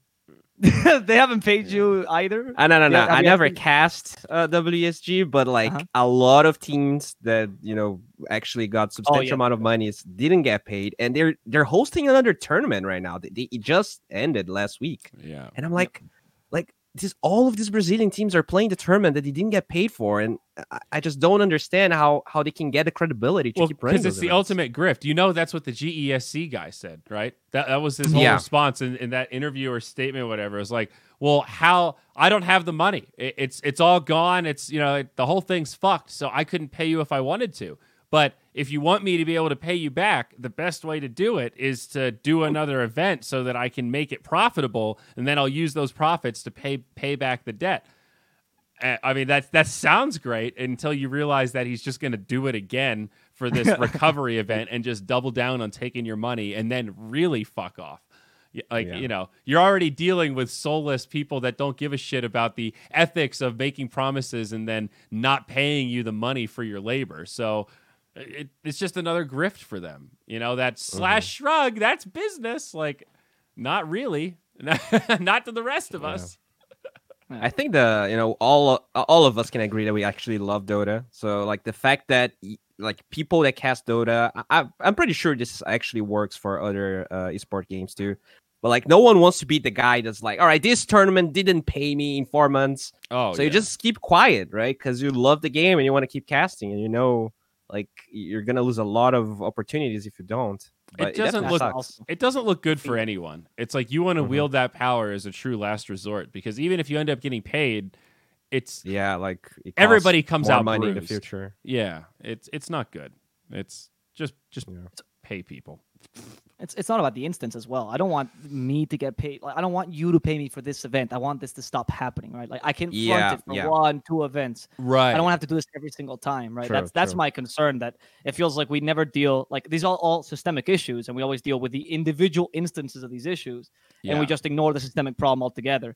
And then it's just wait till the next Reddit thread to hope that maybe discussion goes and someone actually pops up on the Reddit thread and goes, "How about we don't let TOs do this anymore? Like, how about from now on, right? Yeah. I'll But- forgive your debt. I don't care." Some things have changed as well. I mean, I think ESL is notorious for being very bad in terms of talent relations, and over the course of like 5 years or so, turning it around completely and now being pretty notorious for being good with talent relations. So I think there are examples out there of how kind of union type talent efforts can make a fucking Scary difference. I mean, that is a scary word. I mean, it's not a union, but it's like it's a union type sort of, hey, if enough of the tier 1 talent that make this show happen say, I'm not working the next one unless you fucking pay me on time. Yeah, that's scary, right? They can't run the show without the 8 key people that they've invested in to build up the brand. So you can flex that leverage sometimes when it needs to be flexed, let's say. All right. European here. That's awesome for me. Yeah, man. So anything else we got here, guys? Should we wrap it up? And anything else grinding your gears, Avo? You want to get off your chest? Oh yeah, just want to say because I thought we were going to talk about the DPC. So just one. Oh thing yeah. I want to talk about DPC. Yeah, let's do Which it. was, I think that Unknown's choice to change their support to Yadobi for Prada, or I don't know what his name's supposed to be pronounced now, but Prada is the SCCHD. Yeah. There's a name. There's a way to pronounce it that someone taught me, but I forget. Prada is what he's called. Forever. Okay. Yeah. That thing, that was one of the worst decisions I've seen a team make. I think that Unknown might have just blown their chances in the next season, honestly, by doing that. That's one of the biggest changes I saw, to be honest. Damn. That's a pretty nice hot take there. Bowie? Do we agree? Do we disagree? That's I gotta say, I was very disappointed with Prada this season. So I'm not sure how that player specifically is gonna mesh with Unknown. But like considering his pedigree and the fact that he's like a player for a long time, I definitely I didn't feel his impact in the first season. So he might be right, you know. I definitely felt like Yadomi was a good player. Yadomi is Above awesome, but average. the argument or what I was thinking is that Prada is from that old school of players where there's just good South American Dota, right? The problem is that good South American Dota, no offense, is just not good enough, right? You just at this point you can't be recycling players that couldn't get to TI 3 years ago because the level right now is 10 times better, right? Yeah. And Prada is not necessarily from that old school as much, but his ideas are, I wouldn't call them innovative. They're just good. They're just fine, and he plays with a bunch of good players as well. What Yadomi was doing is because he comes from the Hamburguesa days, right? He was from one of the players from the stack that went to the minors before they changed him. He does bring a lot of innovative ideas in a very unique style, which made Unknown different. So right now, what I'm watching when I watched Unknown, particularly yesterday in the BTS Pro Series, is I'm watching a team that has no essence. There's nothing unique about this team. It's just another team of 5 good Dota players. Great. You're a middle of the table, maybe bottom of the table, but you're never going to get better because you don't have a defining style, which is what the majority of tier 2 teams need. And Yadomi was the person bringing that. There's like this development period where you need to be okay to take some risks and some officials so that you can learn some stuff and develop. And Exactly. I sort of see what you mean where it's almost like you're treading water. You'll put up games that look pretty close, but when you look at all the games in aggregate, you'll look back and go, yeah, wasn't really much development here over this 2-month period or 3-month period. That's all right. Well, that is definitely a bold claim coming into the second season, especially with Unknown. Like they were right on the cusp, right? They were right there with Infamous of what I would say a disappointing season, kind of upset by No Ping in a lot of ways. No Ping changed players in between the tournament, right? So like it should be, which made them better though, to be honest, because Mingate was not training with the team.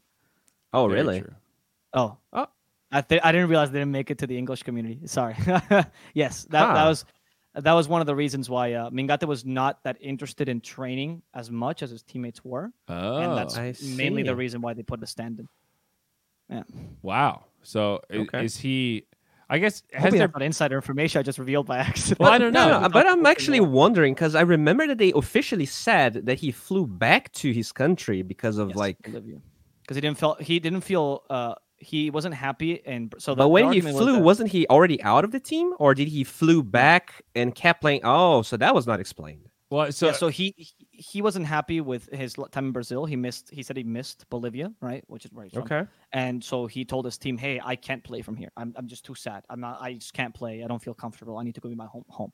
Okay, cool. So the team flies him over. They fly him back to his own home. Everyone else stays in the team house, and Mingate then refused to, he proceeded to not train with the team, proceeded not to put the effort with the team, which then led them to be like, all right, we got to consider new options, right? Because it can't be that this man literally goes and says, I'm not comfortable here. You fly him, you do all this effort for him, and then you still proceed to not be, putting your 100% with the team. Wow. So, I mean, for us, we were just told Mingate had health issues.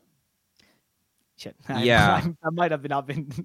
I don't know if I could reveal. No. They said he flew back, but what I understood from that was that okay, he's not feeling well. We're gonna send him back to his country so he can get treatment or whatever. But apparently, real quick. This was the source on Liquipedia that we were officially. Okay. It was just the Facebook update from No Ping that kind of translates to it's a big day, something WESG. Mingate.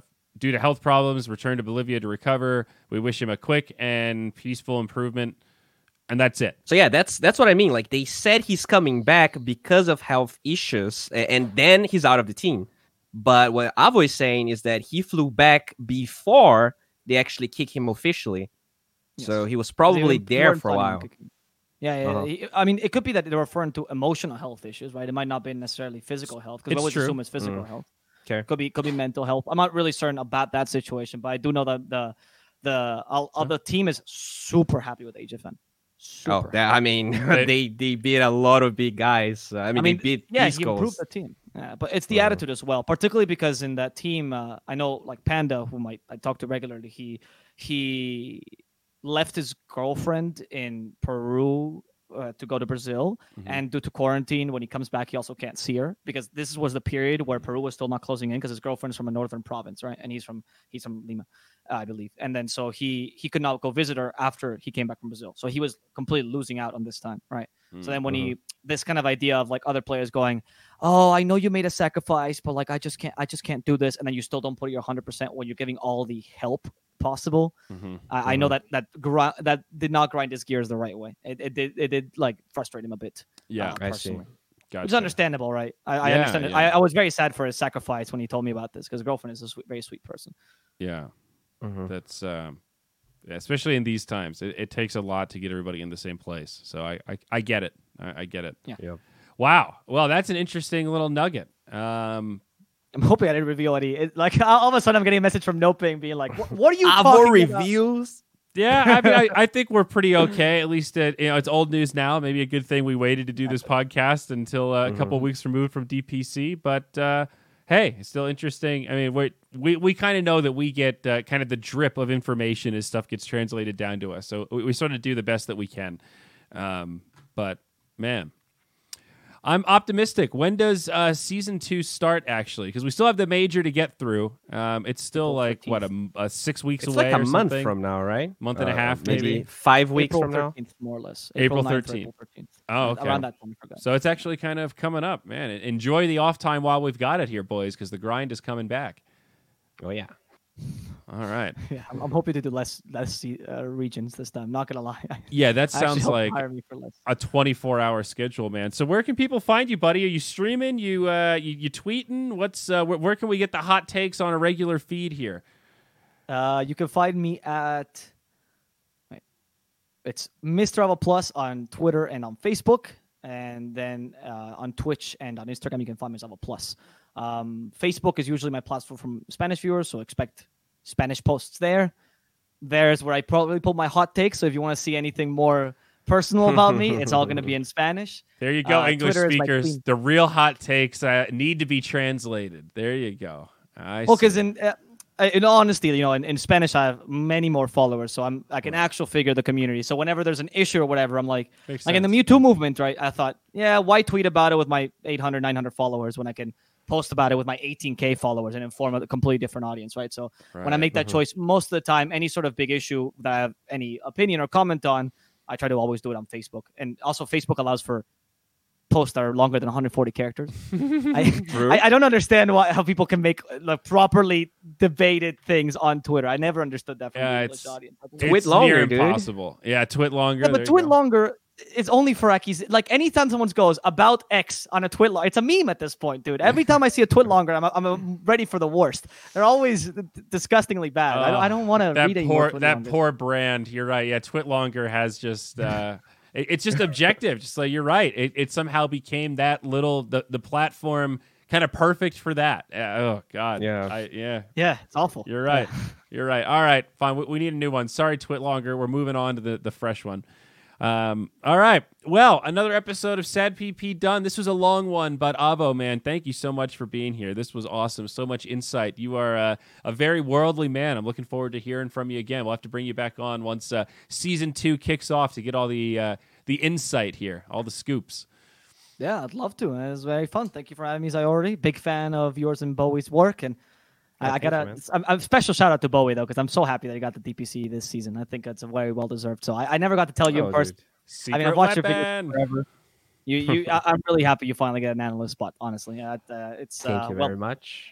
Yeah, that was the I mean, first thanks thing for I the thought. DPC system, right? Because I Yeah. think the fact that you get these leagues really helps with It's a the huge boost, regional. Yeah. Yeah. I mean, I had that same thought, though, on one last note. I mean, you mentioned this earlier, Avo, but when I started hearing about talent lists for South America, when I found out Dota Pit was doing it, my first thought was, okay, who can we get that's actually from South America and can give us the scoop? Because I know Trent and I can read Dota buff. I know we can hype up the actual Dota, but who's going to give us the stuff beyond what we can find on the surface layer? And Bowie has been very key for that. So I'm glad he was available and not scooped up by. I was worried he was going to be scooped up by the Portuguese production. When I first threw your name in the ring, that was the very first thing that came back. Like, wasn't he going to be doing Portuguese? I thought he'd be the Portuguese guy. I was like, I don't know. I'll fucking ask him. I have no idea, actually. So it all worked out, buddy. It's been great. Looking forward to doing it again, man. Oh yeah. All right. In a month. Yeah. Well, we'll see you on the next one, folks. Find us iTunes, Spotify, all that stuff. You know where to find us by now. We'll catch you on the next Sad PP.